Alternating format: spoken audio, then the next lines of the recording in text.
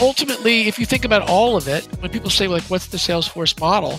It was Salesforce trick, which was like, find a segment, subdivide that segment, focus your execution, specialize your marketing, your sales, your product offering, your competitive, your training, and optimize the hell out of it.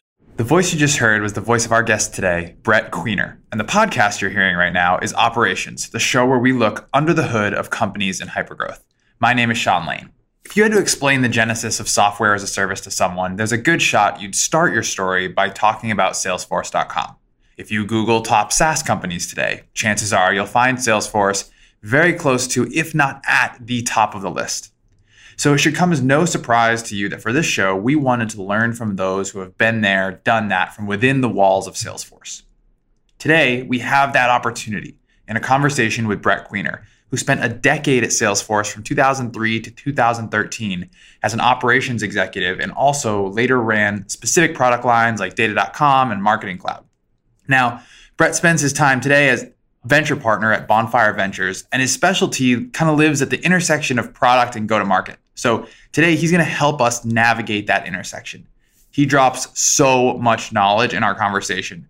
So if you've ever had to put together a go-to-market strategy, or you've second-guessed if you had the right number of reps on your team, or you're just a Dr. Seuss fan, you're going to want to listen to this one all the way through.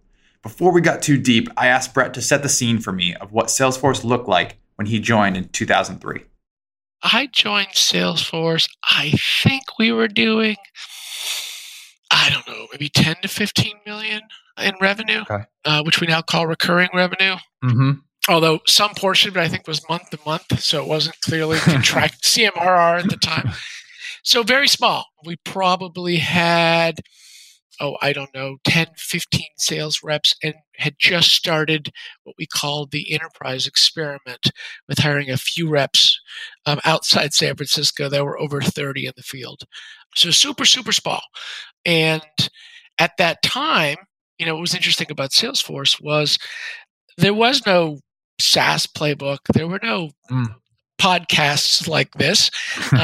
There was no model for how you built, a SaaS go-to-market machine. And you have to understand, for those that have some gray hair, prior to 2003, software was sold in the following three ways. You had clunky enterprise software that you had enterprise reps and you flew on corporate jets and you tried to close deals. If you did, you made the quarter. If you didn't, you had layoffs. On the middle end, it was sort of sold over the phone. It was somewhat easy to buy. And then third was through a channel or VARs, whether that would be at Fry's and it was package wrapped, or, through Microsoft VARs or IBM VARs, et cetera. There was never a company prior to Salesforce that thought about selling direct one piece of software, albeit in different packages, to every buyer along the spectrum, from a 5-person startup to a 50,000-person enterprise. And that was what we were trying to crack and understand. Yeah, and now we have, behind the cloud that takes us through every single one of those plays. But when you don't have the playbook and you're starting to grow from, whatever you said, 15, 20 reps. And then I saw on your LinkedIn that in those first couple of years you were there, you were getting up into like 250 reps by 2005. Without a playbook, how are you balancing this idea of this really aggressive growth with what you think the right capacity is for the number of reps that you need to hit that growth? Sure. I would think one thing that I tell companies that I advise or I invest in, there are two numbers that matter in terms of employees, three numbers that matter in terms of scale, which is how many devs are you hiring and how many AEs are you hiring? And, I was not either of those two, so sorry, but if you're not a dev or you're not an AE, you're an other, but that's the driver of innovation. That's the driver of absolutely ACV. And here's a magic number. I stun people when I tell them this, but at least 20% of your employees should be quota-carrying AEs. Those are sort of magic numbers. And so we knew that, look, if we ever got to the point where we felt like we couldn't hire AEs, we wanted to hire all these other resources, we sort of redoubled back and said, look, clearly we're not making the AEs we have productive, or we're not focusing in the right area. So before we go add money elsewhere, let's tackle this challenge.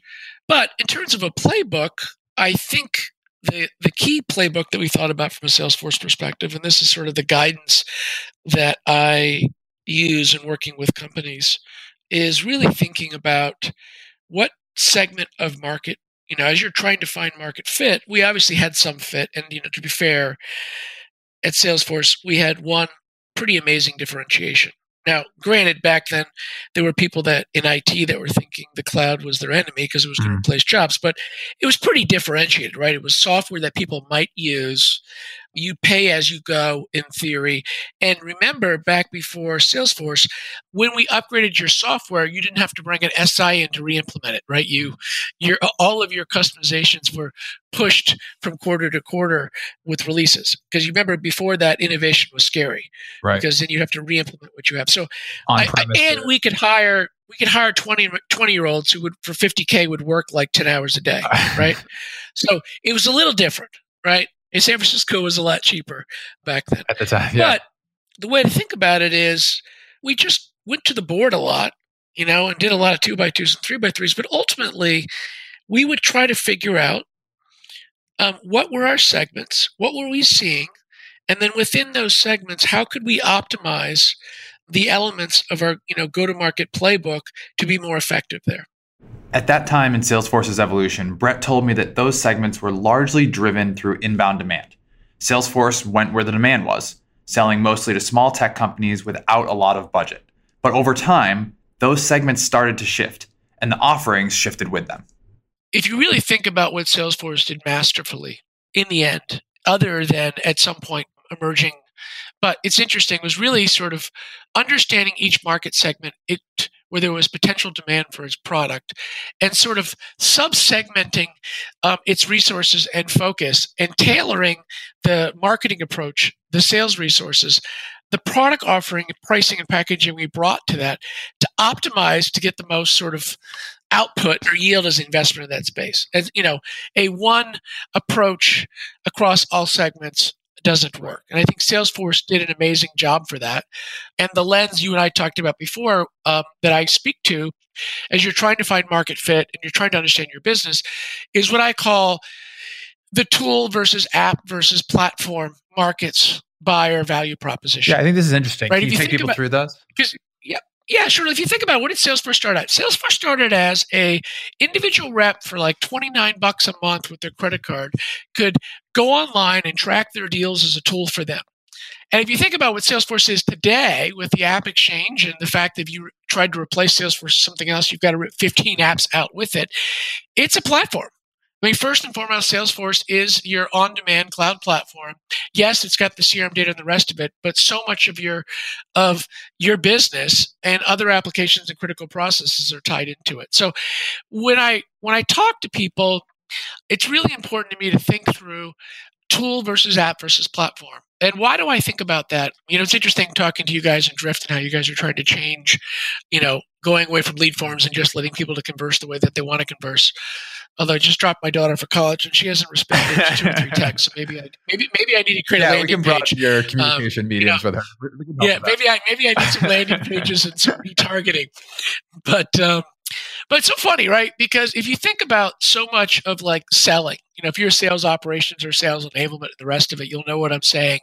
But, you bring in the blue sheet, pink sheet, Miller Hyman, value, vision, Barry Ryan, et cetera, which is this whole prospect of like value selling and getting the buyer into your mind and changing the way they think and asking discovery questions where you ask the magic 3 questions for which if they say yes, you uniquely know you have the product capabilities doesn't have, so you've got them in the trap, et cetera, right? It's also all predicated on BATNA or SIFT, which we know is a joke, right? Because like the people that go to your website and fill out lead forms or talk to you via Drift, like they don't have power. They may not have budget today, but they're smart and they're investigating and they're not. And this whole idea, I say, is a waste because in today's world, I think a buyer is well informed. I think they have no time for 30 discovery questions. They know exactly what you're trying to do. And you're just going to create unnecessary friction. I'll give you an example. I was talking to a company that, by all external metrics, is killing it. It's on its way to being a unicorn. But they have one product. It's very complex, but it's great and powerful. And they're trying to sell it down market against a competitor that has a very simplistic product that isn't that useful.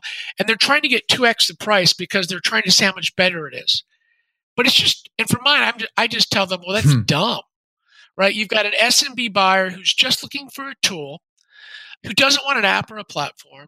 And so you're misaligning kind of the resources you're bringing to bear. And so what I like to think about is bring the appropriate level of complexity that the buyer is willing to have. And whether that's product complexity, whether that is sales process complexity, whether that's pricing and packaging complexity, like bring the appropriate level of complexity that the buyer is willing to have or deal with at the appropriate, tool, app, or platform segment. And I think you'll remove a ton of friction. And I think you'll do a lot better in those segments. Brett already said it twice, but I'm going to say it again anyways. Bring the appropriate level of complexity that the buyer is willing to have. So then that begs the question, how do you make sure you correctly assess where your product belongs in Brett's model? How do I make sure I don't mess up whether I've got a tool versus an app versus a platform? I think you generally start as an application or as a tool. And I think you generally, to some extent, are thinking about the segments that you're in and sort of what you're seeing as natural velocity points. And so what I think about is, look, a tool tends to be, unless you're Slack or Atlassian or it's not a product that's bought, it's not a product that's sold, it's bought. Generally, it's an SMB segment. It starts in an SMB segment. It generally, your demand tends to be inbound. The sales cycle tends to be relatively transactional.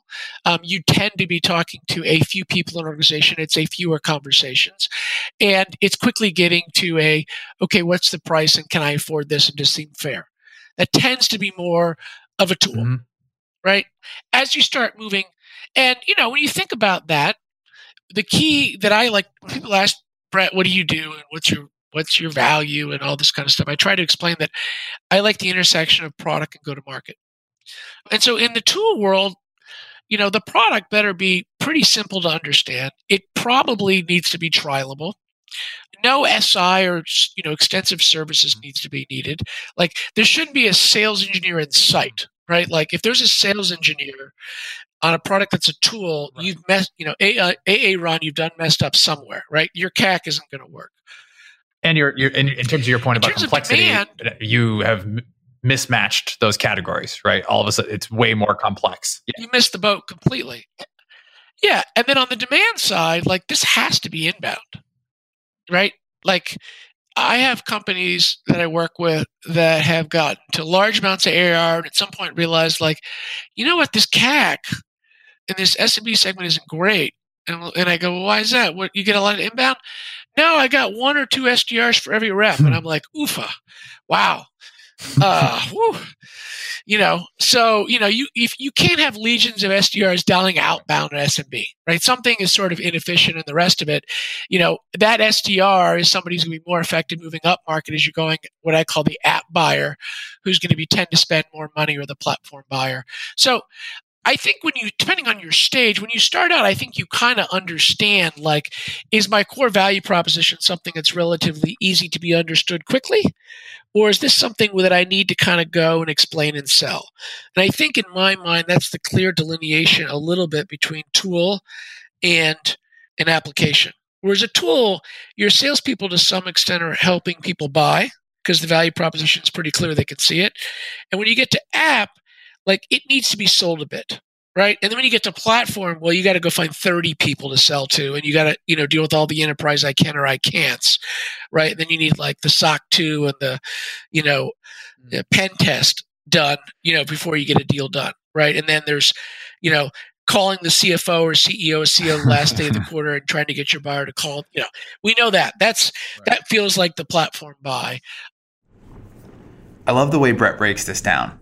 I also know, though, that for many of you who are inside of hypergrowth companies, Once you've identified which bucket you're in today, you might want to later understand the transition between those different buckets and whether or not, let's say, for example, you could be both in the tool and app buckets at the same time. I think you can be in both buckets at the same time, but you need to make the appropriate investments in terms of what's yielding. I think the challenge of only staying in one bucket, unless you're basically saying, I never want to hire salespeople, it's a self-serve product and it's wonderful, then you live in that tool space and you dominate that tool space, right? But if you have an evolution to go up market, or if your market, naturally, if there's opportunity, for Salesforce, it was like, there was no other on-demand players. They were forced to use shitty cloud software, so there was plenty of market opportunity. But as you moved up market, the demands and needs were different. They wanted to customize. Remember, when I joined Salesforce, we had 4 tabs. There was no API. There was no dashboards. I think there was a couple reports. You couldn't change the name of any fields, and there were no third-party applications, right? There was no forecasting, no PRM, no et cetera, right? But that met the need of an individual rep or team of reps to be successful. Because remember, nobody was logging in and using these on-premise CRM systems. So you can be in both markets, but what I think you have to tie that to where you are in your evolution. If you're early on and you're starting a company and you've done seed funding and A funding, you simply can't afford to try to do 3 segments. Because one, you don't have the money and resources to put enough in any of them such that it'll yield anything meaningful. And 2, that won't help you in understanding sort of initial market fit. I think you have some initial market fit as a platform or an app and a tool buyer, and then you have to figure out which way am I going, right? Am I an app player going to be platform? Am I an app buyer thinking, well, this is good, but the product's too complex, and I think there's an opportunity down market, and maybe I could be a tool? Or am I a tool buyer where I think there's an app opportunity, but how do I do that without losing the beauty of my tool business? Do you know what I mean? So early on, I try to get people to kind of focus in one area that speaks, if you will, to their core value proposition, what they think they're buying up front. And I think that's important, because if you try to serve all 3 markets, then your product's a mess. Like for those that have kids, there's a book called If I Had Duck Feet. It's a Dr. Seuss book where kids like, if I had duck feet, I could go through a pond. If I had, tiger claws, I could do this. And if I had an elephant nose, I could do this. And then he was like, no, I have an idea. What if I had all of them? And then what happens is the town calls him a mini which, what, who, and they throw him in jail because they don't know what he is. So then he decides he just wants to be himself at the end. So any of your no, that's perfect. So any of your companies that you're talking to, if they are a mini which, what, who, then that's a problem. As a quick aside, I went and found this children's book. It is in fact by Dr. Seuss, and it's called I Wish That I Had Duck Feet. And it's awesome. If you don't want to read it yourself, someone will literally read it to you on YouTube. 7 minutes of your life, highly recommend. Anyways, at this point, I'm just furiously taking notes as Brett takes me to school planning out these different go-to-markets. And naturally, as an ops person, my mind started to wander to metrics. But once again, Brett set me straight about the dangers of metrics without the context of the segment itself. Metrics are meaningless unless we know what market we're serving, right? I have a company that I work with that has AEs that sell SMB, mid-market, and enterprise. Sounds weird, right? It doesn't make any sense, right? So a big thing we did at Salesforce, because what you'd find is if you had a sales rep that had a segment that included very transactional buyers that were inbound and easy, and larger buyers they have to go after, they would sub-optimize for whatever was easier to make their number. Which, if a rep didn't optimize for making their number get into the comp plan, they should be fired. That means they can't read the comp plan. So what happened is, if there was a bunch of inbound, they would go do that and never go outbound, and we'd ignore that segment. Or if there was a couple big deals they were working on, thought they could bring it in, and maybe they had monthly accelerators because they're an SMB comp plan but had mid-market deals, they would ignore all the inbound. The inbound would wait for 5 days to get back because somebody was busy doing deals. So you can understand it's just a mess. So, and I'm sure you see it at Drift, et cetera, the salesperson who's doing the assisted buying tool sale is dramatically different than the, enterprise account executive that's got a 6-month sales cycle. They're wired differently. They think differently. And so, not only is it unfair to, have contact switching within a rep to go through that conversation, and not only does it make you not aligned for any given section, well, there's no way to enable that rep, train that rep, support that rep, and there's no way to pay that rep appropriately. So what I'm getting to now is look, have the right product offering for the segment you're in or segments, figure out the right demand model, and then let's figure out how we start to specialize from a sales role perspective. And, the one thing Salesforce did, and I think Oracle had done to some extent, was, it built, if it will, this machine, right? It built this machine that allowed us to take young kids out of college as inbound SDRs, go to outbound SDRs, go to VSB reps, to SMB reps, to mid-market reps, to GB reps. Whereas if you look at, I think the head of all of the America's enterprise field business today for Salesforce, which is probably, I don't know, what is that, a $5 billion business, an $8 billion business, was an SDR at my boot camp that I trained, the first boot camp I ran in 2003. So now if we have some level of specialization, metrics can actually make sense, right? Because when I see people tell me, oh, my lead conversion rate is this, or my opportunity close rate is this, or my ASP is this, or my sales cycle is this, and give me that number in aggregate, I just look at them and I go, that tells me nothing. Brett said over and over again that the Salesforce mantra was specialize and focus, specialize and focus. With all of these segmentation and specialization lessons in mind, we turned our attention to arguably the hardest component of a go-to-market plan, the humans. How many salespeople do you need? Do you know which skill sets you need for which segment? And what ramps and quotas should look like? Get your notepads ready. Once we have some level of segments, then we can start looking at performance, right? And I try to keep it simple, right? This is not an algorithm. It doesn't require AI. I basically have two questions I ask people, okay, which is, for the AEs, the account executives we have in a given segment, assuming you have sales execs, are we achieving the desired level of quota achievement? And I'll get a little more to that. Okay. And if you are not, or you want more, right?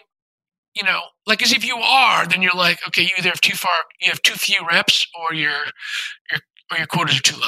And that's always the good problem. They don't need, the company's like, I'm crushing my quota number and the rest of it. They don't really, I get out of their way, right? There I'm like, you need to hire more. You need to hire more reps, hire more reps, hire more reps, hire more reps, mm-hmm. right? Raise your quota up. But generally, if they're not generally in a given segment, or they want to do better, I ask them, is it an issue of, do you have enough quality at bats, or do you have an inability to close them? Because ultimately that's right. What it comes Those are your down two to. levers. That's it, right? I mean, and then on the first question on the quota, the only thing I say about, are you achieving your level of quota? I can't tell you the number of younger executives who so, wow, I've closed one deal. It was $1 million deal. So my deals are all $1 million. So I'm going to hire reps. I'm going to pay them $150K. They're going to have a $2 million quota. And I only need 4 reps to get to $10 million. And I was like, oh boy. Okay. So, or the other one where, how about your ramp? Well, I have an enterprise rep. And when they walk in, they're going to have no pipeline. They have a 6-month ramp. But in month 3, they'll do 25%. Month 4, 50. In month 6, 75. And they'll hit 100% in month 6. And then they'll come to a board and be like, we hired those 4 reps for $400K off a plan. And I'm like, are you $400K off a plan because the people have gotten to full ramp? Or there was actually nothing closed between month 3 and month 5 because there was no pipe and it's a 9-month sales cycle. They're like, yeah, that. I'm like, okay. So my point is, might be have a realistic ramp. If you have an enterprise rep, let's be clear. Let's not be greedy. Unless you've figured out something I haven't figured out, there's a rule of 4 to 1. Unless you have an amazing inbound business, generally you're going to pay somebody 1 quarter their quota. So if they're making $1 million, you might have to pay them $250 a plan, mm-hmm. right? For inside businesses and the rest of us more inbound, you can pay them less. But anything you're paying them more than that, then you're going to be off from a magic number perspective. And look, enterprise reps out generally they ramp. It takes at least 6 months to ramp. Okay, inside reps, 3, and maybe GB somewhere in between. But let's just be conservative from a ramping perspective. And a general rule of thumb that I use, and we used at Salesforce, and Mark was amazing with this, he'd say, how many reps do you have? And we'd be like, well, I got this many ramped or not ramped. Or he's like, yeah, I don't really care. How many reps do you have?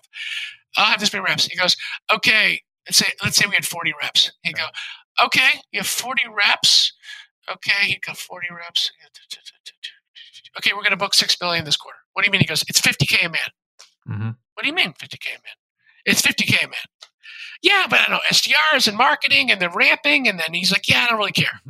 It's 50K a man. So generally within a segment. And that was his way of setting the goal, or that was his way of forecasting this is what we're actually going to do?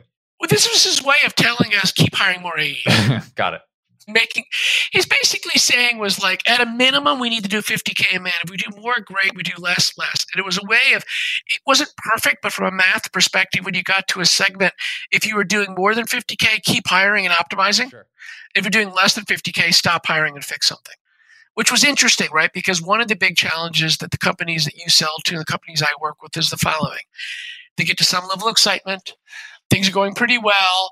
Blah, blah, blah, blah. And they tell the board they've got to figure it out. And they raise their B round or their C round. And go hire 15 reps. Hire a bunch more reps. Hire a bunch of reps, including at segments we're not in. Then we hire 15 reps and we realize that we don't really know how to create pipe for them. And then they don't make their number and then everybody's sad. And then everybody gets on Glassdoor and says, company, we're not winning anymore. They've cut back on the snacks. The kombucha is not as good as it was. And the company flames out, right? It flames out like at 6 months because we have sad reps. Like, so everyone's worried about that. But you don't get to like, oh, I'm only going to hire the reps when I have enough pipeline sitting here ready for them. You know, like that's right. You know, well, that gets back to the balance we talked about at the very beginning, right? Of that growth versus the capacity.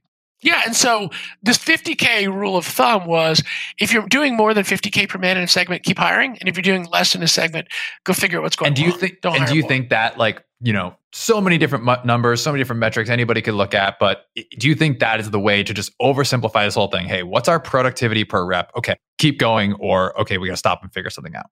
Yeah. I mean, if you think about it, it's just a math that summarizes all of the complex answers I've been giving you. Right. I've tried to keep them simple, but it's just an interesting one. And he was always right. So once you have figured out how many of each type of rep you're going to need, which by the way is a Herculean effort in and of itself, Brett told me then it's time to take a look at things like average sales price. And from there, there's really just two key metrics he cares about: opportunity close rate and opportunity win rate. Now, if you were like me, were thinking, aren't those the same thing? Think again. The two calcs that I use is one, opportunity close rate, which starts with a concept of accepted opportunities. And this is where I talk to my friends at Outreach and Sales Loft and the rest of it and all the SDRs. They've made this in serious decisions in inbound marketing. Like no one knows what like a real opportunity is anymore. But assuming we know what a real opportunity is, where we think that this is an accepted opportunity, right? And it's not cherry picked because the rep only want to work so it's perfect. And it's not an opportunity because the reps have no problem accepting the SDR's opportunities because the SDRs are confident accepted opportunities and there's no downfall. Yep. All that drama. It's agreed upon definition. And for accepted opportunities in a given period, a quarter, I looked at which of those did we win, closed win, divided by which of them did we lose to a competitor, and which of them did we lose to no decision, plus closed won, right? So the numerator is what did we win, and the denominator is the sum of what we won plus what we lost to a competitor and what we lost to no decision. That gives me sort of the close rate, right? And if that is like less than 33%, we got a problem somewhere, right?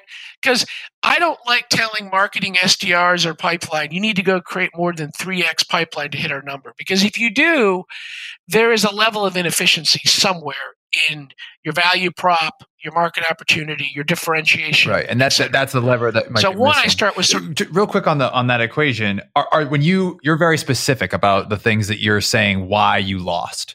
Are there categories of closed lost opportunities that you're purposefully not including there? Or are you just basically saying, okay, these are typically the two major buckets of closed loss? Well, these are the two buckets that they have to fall into. I just didn't know if you were excluding something on purpose. No, I'm not. Either a deal was done. Somebody bought something, right? And it was from us or somebody else, or they decided not to buy anything. So, and then the other calc that I use is opportunity win rate, which is closed won divided by closed loss plus closed win, where I get rid of lost no decision. And that tells me how well I am against competitors. And I want that to be north of 55, 66%. Like when a deal goes down, I got to at least win 1 out of 2. And if I'm dominant, I got to win at least 2 out of 3. And where I'm not, I can look at per competitor, per segment to understand something. And I really think, so first of all, I completely agree. I think looking at that competitor piece on its own is really valuable. I also think looking at the no decision one, particularly in the case where that Salesforce was in at the time and what Drift is in now, in terms of you're, in addition to winning a deal, you're also in both instances, I think, trying to convince someone to do something that's different from what the typically accepted, like, quote unquote, best practice at the time was, right? And so I think that's another interesting component of those no decisions, is how good of a job are we doing at actually laying out the value of this new thing, this new ask that we're making of our buyers. Because it's not just like, hey, you've got this thing, we want to replace it and put something new in its place. It's, hey, you have nothing here, and we want to put something in to fill that void.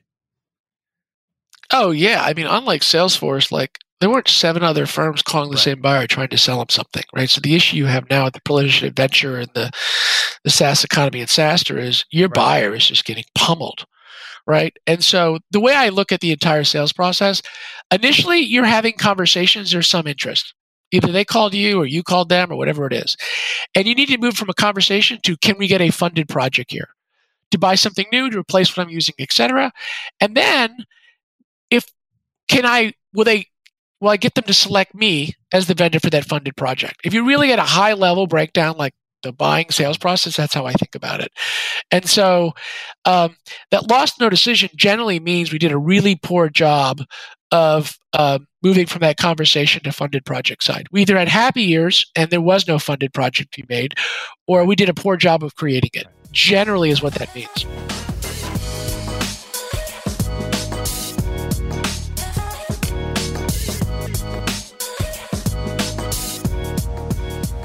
Before we go, as always, we're going to ask our guests the same set of lightning round of questions. Ready? Here we go. What is the best book you've read in the last 6 months? The best book I have read in the last 6 months. It is, I'll tell you the book. I'm terrible with words. The Japanese writer, Kazuo Ishiguro. The book was, give me 1 second. I'm 48, so I don't remember the stuff as well. It was called The Buried Giant. It was the best book I read in the last 6 months. The Buried Giant? Yes, by Kazuo Ishiguro, who won I think he won the Pulitzer Prize, Nobel Prize. He won the Nobel Prize. Cool. I think for Remains of the Day. All right, I'll have to check it out. Amazing novel. Cool. All right, favorite part about working in operations? Seeing scale happen. So much of SaaS and software business is a slog. You work hard, and the rest of it, you put $1 in, you get $1 out. You get up, you put $1 in, you get $1 out. And when you start to see scale and momentum, where somebody's putting in $1 or a unit of effort and getting $2 or 2 unit, or if it's better, that's a magic moment. And so when you see that happening, it's palpable and it's very exciting. That's a great answer. How about the least favorite part about working in ops? I guess maybe the alternative of what you just said. For me, look, I love operations. I love being operational. For me, there is a time when you don't have an answer. And if you're an operator and you're type A, you're fine with bad answers. You're fine with bad news. You're fine. You love good news. But not being able to understand why you're underperforming in a given segment as an operator drives you crazy and keeps you up at night. Yep. Somebody who impacted you getting the job you have today. I made a decision 2 years ago interesting decision, but to spend the last 2 years of my kids' high school career in a non-operational role, helping sort of product manage them into the college process. My wife was very smart. She said, your 2 most important products are 2 and 3 years away from GA, and they're going to fail at launch. You've launched a lot of companies, a lot of people, a lot of careers. Why don't you focus on the ones that are most important? No, the great irony for those that have kids, spending a lot of time with your kids the last years of high school when they want nothing to do with their dad is very interesting. And so they inspired me to do that. And so not being full-time operational, they would disagree, like visiting 36 schools, applying to 18, getting into 13, and then deciding of the 4. You've got a whole new funnel to manage. They would. This college process is easy if you just do it yourself. But no, it then said, what do I want to do with my time? And they wanted to make sure I was out of their hair frequently. And so being an investor, advisor, and venture capitalist gives me the freedom to spend time with companies on their time and mine and be helpful. And so I would say they've influenced me the most in that decision. Awesome. And last one for you. One piece of advice for people who want to have a career in ops similar to the one that you've had. So much of ops now can get relegated to installing what I call the go-to-market stack. Whether it's Drift or HubSpot or Salesforce and Outreach, it's like installing 10 or 15 tools, and we put a lot of tech at play as part of the ops role, right? And we're supposed to automate process. And I would tell ops people to start first with what are the 3 to 5 questions we're trying to answer, and if we had an answer for it, we would know what levers to pull. And that should guide your role. That should guide the tools that you buy. That should guide the metrics that you're looking at. That should guide the slides that you prepare for the board each week. Start there first and work back from there. Often what I see is people have created a jumbly mess. There's all these processes and tools and apps, and no one actually can understand what the actual question is. Right. And so much of what we talked to for the last year had nothing to do with technology. I mean, last hour, it was about how do we measure business? How do we know what we're doing? How do we optimize around it? Okay. Then let me go put the processes and stuff in place. The other advice I would have from an ops perspective is there's no one defined ops role. The one at Salesforce that we defined was whatever it took to make sales to hit our ACV goal. So it actually included not only sales planning, sales strategy, pricing and packaging.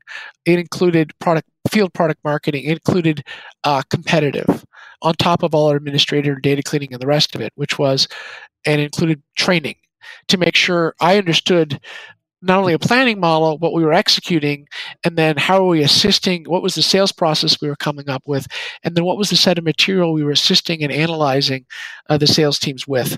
But, there isn't one defined role from an ops perspective. I define it as the guiding force that creates repeatability and scale in achieving the company's ACV and then at some point retention metrics. That's it. That's all we got for today. A huge thanks to Brett for stopping by and dropping so much knowledge on us in this episode. If you want to hear more from Brett, he's published a series of LinkedIn articles about go-to-markets and planning out your sales stages that are super helpful and very relevant to the conversation that we just had. So check those out. Also, stay tuned for future episodes where we're actually going to talk to some folks who were at Salesforce just after Brett left and talk about how planning and putting together an annual plan changed after Brett left when you're dealing with 4,500 reps. So stick around for future episodes with those interviews. And last but not least, thank you to all of you for tuning in. Really appreciate all the feedback and the support since the show has launched. If you have ideas of things you want us to cover or you have guests you want us to have on, please reach out, shoot me a LinkedIn message, tweet at me, send me your feedback so we can continue to make the show better. And as always, if you're feeling so inclined, leave us one of those 6-star reviews on Apple Podcasts. 6-star reviews only, please. All right, that's going to do it for me this week. See you next time.